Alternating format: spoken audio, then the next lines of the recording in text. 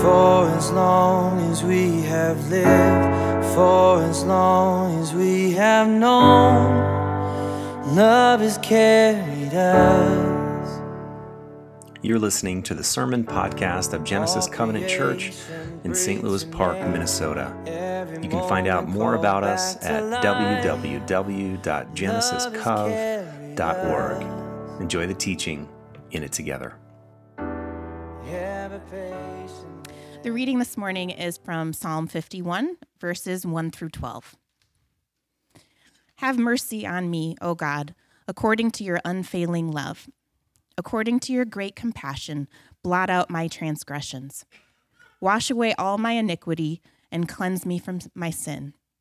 For I know my transgressions, and my sin is always before me. Against you, you only, have I sinned and done what is evil in your sight. So you were right in your verdict and justified when you judge. Surely I was sinful at birth, sinful from the time my mother conceived me. Yet you desired faithfulness even in the womb. You taught me wisdom in that secret place. Cleanse me with hyssop, and I will be clean. Wash me, and I will be whiter than snow. Let me hear joy and gladness. Let the bones you have crushed rejoice. Hide your face from my sins and blot out all my iniquity.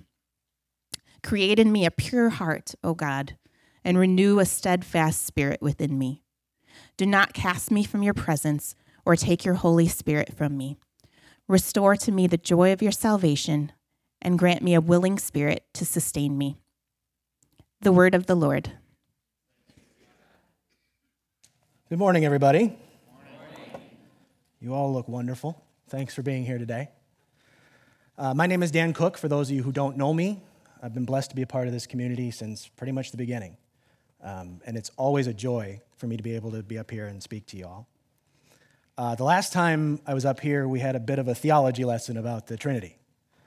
We're going to keep it much lighter today, and we're going to talk about sin and our relationship to God. Easy stuff. No problem. No problem at all. One of the cool things about being able to do this is that it's a kind of a different challenge every time. For those of you that are semi-new to Genesis, we follow the Revised Common Lectionary. So each week there's an Old Testament passage, a psalm, a gospel passage, and a New Testament passage that we're able to pick from in order, or sometimes pick more than one, if your name's Dava All. Just kidding, Dava. To preach from, and I had done 3 of those 4. I haven't done a psalm yet. And so I picked the psalm very much purposefully today. To try that out. And Psalms are interesting things because you're dealing essentially with Hebrew poetry. And Hebrew doesn't translate directly to English. So things that would rhyme or have poetic structure in the Hebrew, that doesn't necessarily make its way to English. So it can be a little interesting to try and dig your way into those things.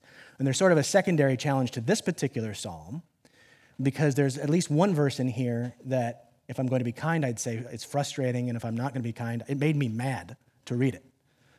And I almost didn't use this particular piece of scripture because I couldn't figure out how to get at this verse. And there's sort of 2 ways you can approach something like that. You can either go pick something else, which I almost did. Well, one of the things I'm learning, and I have learned, and seminary is really driving this home, is that when you run into a piece of scripture that either doesn't seem to reflect the kind of grace-filled, self-sacrificially loving God that we follow, you can actually dig in there, and there's usually something there that's going to speak to you at a much deeper level than just the surface meaning that you read. There's a treasure to be found in there if you can really do the work and find it. And we can't always sit there and do the work, but if you can, there's something there, and I think there's something in this passage today in that regard. So I don't think it made its way into the liturgy, but the Psalms often have a header at the beginning of them. And the header to Psalm 51 reads something like, a psalm of David when the prophet Nathan came to him after David had committed adultery with Bathsheba. So we're fairly familiar, I would think, most of us, with the story of David and Bathsheba. But we have to start there to get to where we're going to go with Psalm 51. So we're going to start with a quick prayer, and then let's dig in. If you'd all join me. Father God, I thank you for this place, and I thank you for the people who make it what it is. I thank you for the opportunity to be here today to worship you. Holy Spirit, please come, surround us, fill us, lift us up, and help us to know you better as we dive into the Word. I pray this in the name of Jesus. And all God's people said, Amen. Amen. Amen. So what we're really going to do today, or what I'm going to try to do, is dig in verse by verse and see what's in here. But like I said, we got to start back at the story of David and Bathsheba. And I'm going to skim through that pretty quickly. It's found in 2 Samuel chapter 11. David, it's a springtime, the army's off on a campaign, but David, instead of leading the campaign, has chosen to stay back home, which is something of a departure for him. He sent Joab off, his commander, to lead the army. He stays back at the palace. And he's at the palace one day, I imagine kind of bored, and he's looking out a window, and there's Bathsheba bathing on a rooftop. Now, it's a ritual bath. This isn't like a Cialis commercial. But she's bathing, right? And he sees her, and he's smitten. And so he sends a servant over to get her and bring her back to the palace. Stuff happens. And Bathsheba tells him that she's pregnant. Well, now we got a problem. So David's first choice is to try and cover up this indiscretion by sending for Bathsheba's husband, Uriah, who's off at the front. Bring Uriah home. Uriah goes and hangs out with Bathsheba, and David's covered because the baby's going to get ascribed to him. So Uriah comes back from the front. David greets him. How are things going? How's the campaign? Everything's good, good, good. Why don't you go hang with your wife? And Uriah, either seeing this as a test or he's just the stand-up of a guy, says, no, I can't go home to my wife. My men that are out in the front can't go home to their wives. They're laying down their lives. I can't just go home to my wife. That's not right. So plan A goes out the window, and David then turns to plan B. Plan B is to send Uriah back to the front with a note for the commander Joab that says the next time that you send out a sortie against the city that you're laying siege to, put Uriah at the front of it, and once they're out, have everybody else pull back and leave Uriah on his own. Which, of course, results in Uriah's death. This makes Bathsheba a widow, and after the traditional mourning period, David can now marry her, and that legitimizes the child. And he thinks, I'm cool. It's all good. Nope. Because what he forgets is that God sees all of this. And so God sends a prophet Nathan to come and rebuke David. And as God so often does, the teaching is done by way of a story. So Nathan comes to David and tells him a story of a rich man who has endless numbers of livestock at his disposal, has everything he could possibly want, and a poor man who lives nearby. And the poor man has one lamb to his name. And this lamb is so valuable that it treats it like a daughter, it says in the scripture, like a member of the family. A traveler comes to visit the rich man. The rich man doesn't really want to use any of his livestock to feed this guy. So he sends a servant to go grab the poor man's lamb, and they use that to feed the traveler. Because what's the poor man going to do about it, right? And as Nathan is telling David this story, David's getting angrier and angrier and angrier. And how dare this guy? This rich man has everything he could possibly want. He goes and takes from this poor man who's got nothing else other than this little lamb. Surely this man deserves death. And Nathan's like, That's you. Whoa. So now David has a choice, right? Well, no, that's apples and oranges. That's not me. I don't know what you're talking about. Or he can get honest and say, yeah, okay, you're right. You caught me. And to David's credit, that's what he does. And so now he's realized that his relationship with God has been broken by this series of sins that he's committed. And he needs to try and restore it. Psalm 51 is his appeal to God to try and restore this relationship. That's what's at the heart of it. So we're going to dive into these verses. I'm going to take the first two, and we're going to see what's there. Have mercy on me, O God, according to your unfailing love. According to your great compassion, blot out my transgressions, wash away all my iniquity, and cleanse me from sin. There's a lot of me's in there for a guy that's trying to apologize, right? But I sort of identify with that because when I do the Dan Cook apology tour, which is far more often than I'd prefer, it's a lot of, I'm sorry, I screwed up, I made a mistake, I won't let that happen again. And I can tell you exactly where that comes from because when I first started the job that I'm in now, working at a radio station, the job itself, sort of, you're the nerve center of the radio station. You're sort of the hub of the wheel, so to speak, which isn't a matter of bragging, it's just the nature of the gig. What that means is that when I make a mistake, it affects everybody else that I'm working with. But to learn how to do the job, you sort of have to just get in there and start making mistakes and figuring out how to fix them. So there are a lot of mistakes early on. Sometimes things that are out of your control. And when that happens, I tend to get a little defensive. Well, I mean, it's not my fault. There's other thing and these other people, and I don't know, And I had a colleague pull me aside at one point and say, look, I get it. You're not wrong. This isn't all your fault. But when people come to you and there's an issue, they really want two things. They want, one, for you to validate that it's okay for them to be upset that a mistake was made. And two, to know that you're aware that there was a mistake made and that you're doing everything you can to not make it again. If you can do those two things, you're going to establish some terrific relationships with people here. And he's not wrong. It's worked. I've got some very, very meaningful relationships with folks that I work with because I was willing to step up, even if it wasn't my fault, and just take it. Yeah, that's okay. I'm sorry I screwed up. That won't happen again. The other edge of that sword, though, is that the apologies then become about me instead of about the other person. And you could be tempted when you read this, again, with all the me's in there, have mercy on me, O God. Blot out my transgressions. Wash away my iniquity. Cleanse me from sin. You could think that that's what David might be doing here, is making it about him. I don't think he is. I think what he's starting with here is saying, God, I committed these sins and I forgot that you were watching all of this. That's what's sort of at the root of all of this stuff that I've been doing. And so I want you to know that I understand your character, that I have been reminded of who you are and the promises that you have made. You're the kind of God that shows mercy. You're the kind of God that shows unfailing love. You're the kind of God that shows great compassion. You're the kind of God that can wash away iniquity and cleanse sin. He's appealing to God's character and reminding God that, yeah, I'm aware of the promise that you have made to your people. Remember, the original covenant is really God telling Abraham that I understand that creation has been broken, and I'm going to fix it through you and your people.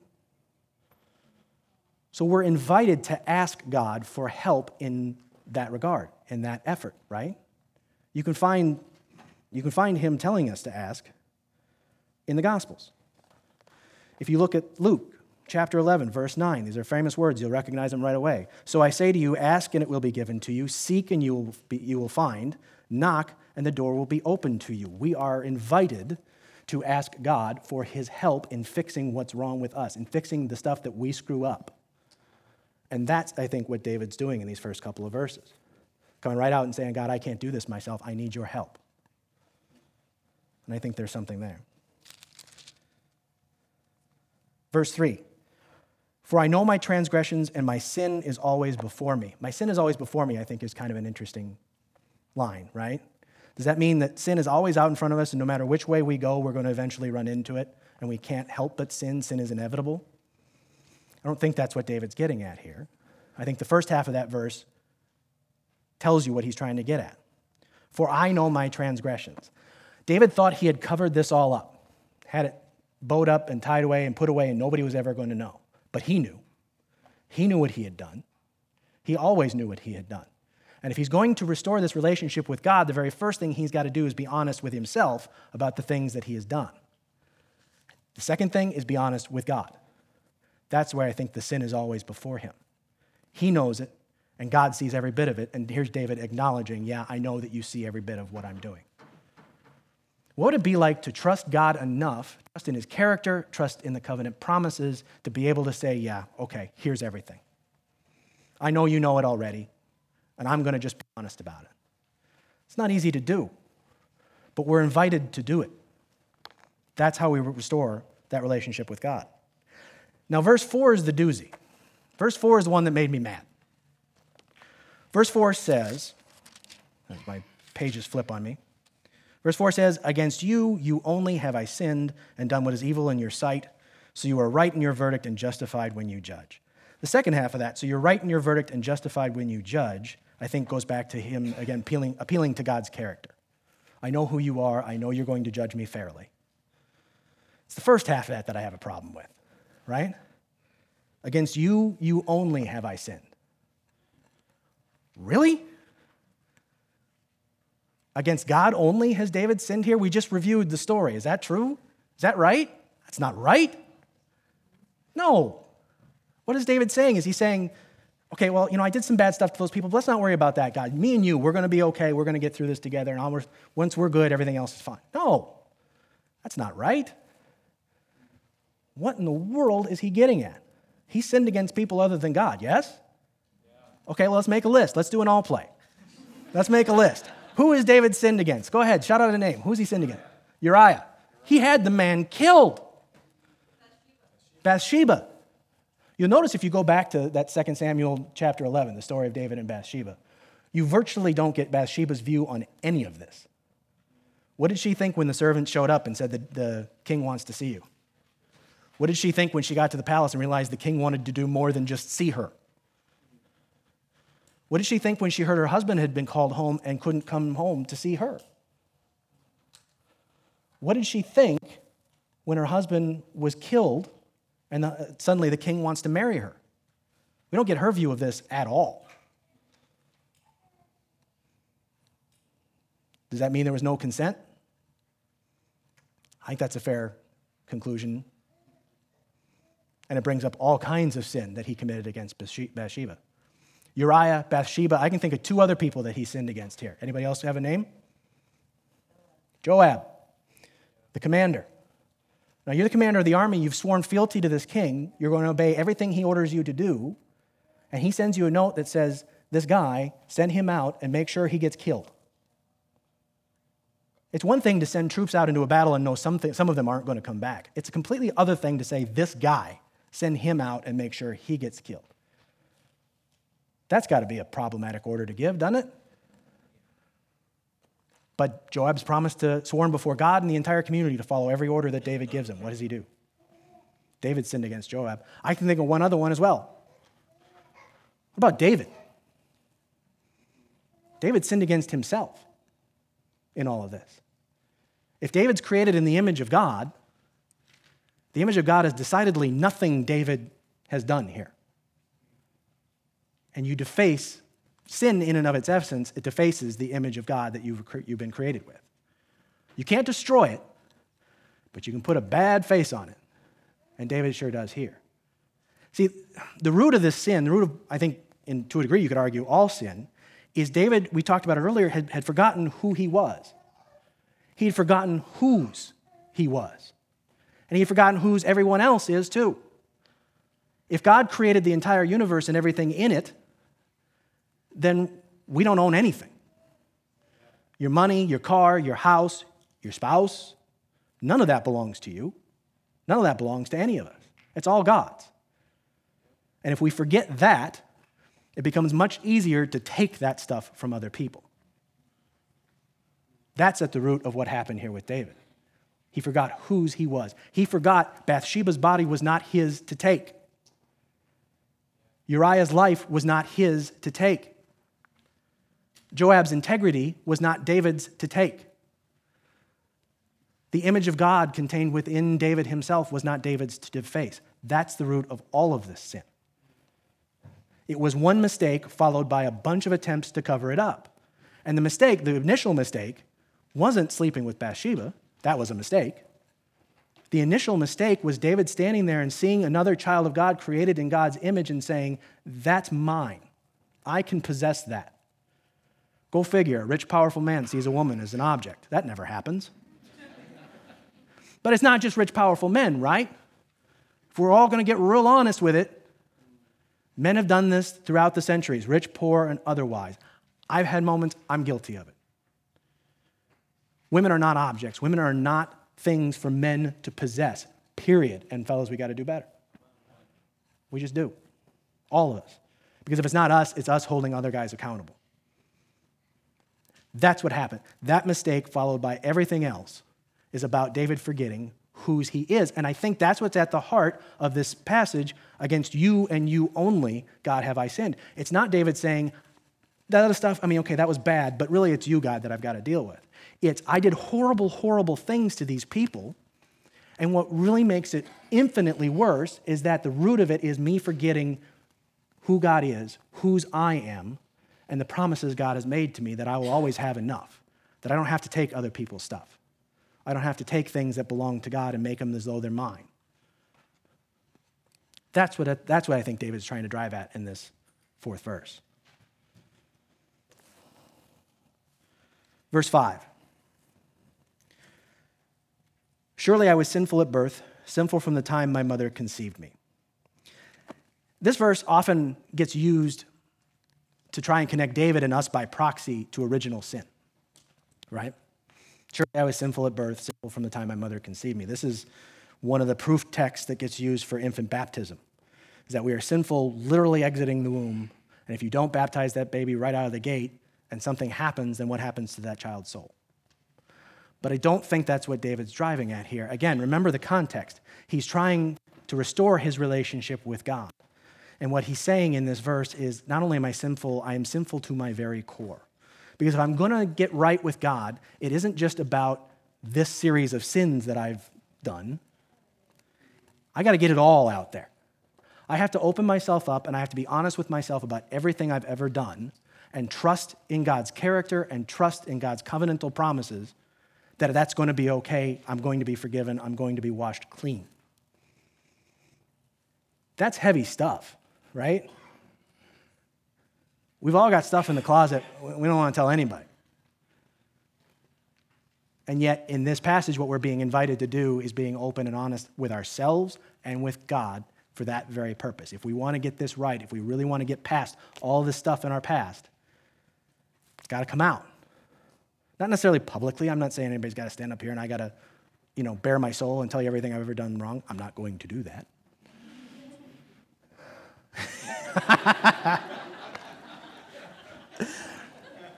It's not about that. It's about really being honest and raw with yourself and being honest and raw with God and trusting that God's not going to abandon you. I think that's the fear I have in terms of getting real with God, is that he's going to turn his face from me. And what God's saying in virtually every page of this book is, no, I won't do that. As long as you hang with me, I'm hanging with you. That's what God's trying to get at here. And we're starting to run a little short on time. One little piece I want to point out. In verse 7, we're going to skip to verse 7. Cleanse me with hyssop, and I will be clean. Wash me, and I will be whiter than snow. Hyssop is a weed that they used to bunch together and use to essentially paint, use them as brushes, right? If you go back to the Exodus, when the angel of death was going to come through and kill all the firstborn, and the Israelites were told to paint with lamb's blood their door jamb, so the angel of death would know to pass by, what they used to smear that blood on the door jamb was a bunch of hyssop. And so David's very, very pointedly pointing back to, you passed over those folks when they used hyssop to clean ritually in the Exodus. I need you to clean me with that now, God. I need you to have the angel of death. The consequences of, right, the wages of sin are death. We're all familiar with that, right? Sin in and of itself carries with it its own death consequences. It isn't God coming and saying, you're done. If we stray from the path that God has set before us, which is what sin, when you get down to breaking down the word, actually is, it's, straying from that path, straying from that trajectory, the consequence of not turning and coming back, which is what the word repent means, is to turn back, the consequence of that is death. That's part of the inherent nature of sin. Sin is an insidious thing, right? David didn't wake up one day and say, okay, I'm a little bored. I know. I'll go sleep with somebody else's wife and I'll get her pregnant, and then when the husband won't cover my tracks for me, I'll have him. You don't wake up with that plan. It's the little bits that sneak up on you, right? Till suddenly, I imagine when Nathan's confronting David's saying there, how in the world did I get here? I never wanted this to happen. But that's how it works, right? The enemy is very crafty. He sneaks up on you. He whispers one little thing in your ear. Well, it's no big deal. It's Uriah's out at the front. Nobody will ever know. And then all this happens. Are we willing to trust in God's character and the covenant promises enough to be able to say, if you come and you cleanse me with hyssop, I know I will be clean? Do we have the courage to ask for that? It's a gutsy thing to ask for, right? Especially when we feel we've done so many wrong things. So how do we do this? How do we go about making that ask, right? That's a good question. We're going to skip down to verse 10. It's 10, 11, and 12. Create in me a pure heart, O God, and renew a steadfast spirit within me. Do not cast me from your presence or take your Holy Spirit from me. Restore to me the joy of your salvation and grant me a willing spirit to sustain me. David's basically saying, God, this is what I need in order to be able to make this relationship work. I need you to create in me a pure heart. I need you to renew a steadfast spirit. I need you to restore the joy of your salvation. I need you to grant me a willing spirit to sustain me. Those aren't small asks, especially when he's just committed all of these sins against God only, remember? And yet David trusts and has faith in God's character and the covenant promises to the point where he can say, yep, I need your help, God. I can't do this on my own. That's how we try to start the path of restoring this relationship with God. And the beauty of it is, what, again, is dripping from the pages of these books is God saying, I love you, I am with you, I am for you, and it doesn't matter what you've done. If you're real with me, I'm real with you, and we're going to get through this together. And I think that is the driving heart of Psalm 51. When you get to that fourth verse and you get really angry and you set your Bible down and say, I don't think I can preach from this. And then you dig a little deeper and you're reminded about the character of God and you're reminded about the covenant promises of God and you're reminded about the very nature of sin, forgetting who you are and whose you are. Suddenly the whole thing peels open to you. So as we enter into 60 seconds of silence, I want to invite you and encourage you to take a moment and remember who you are, whose you are, whose everyone else in this room is, everyone else in this building, everyone else in this city, everyone else in this universe, whose you are. And ask the Holy Spirit to plant within you a heart that can sustain that knowledge. Amen? Amen. Holy Spirit, please come.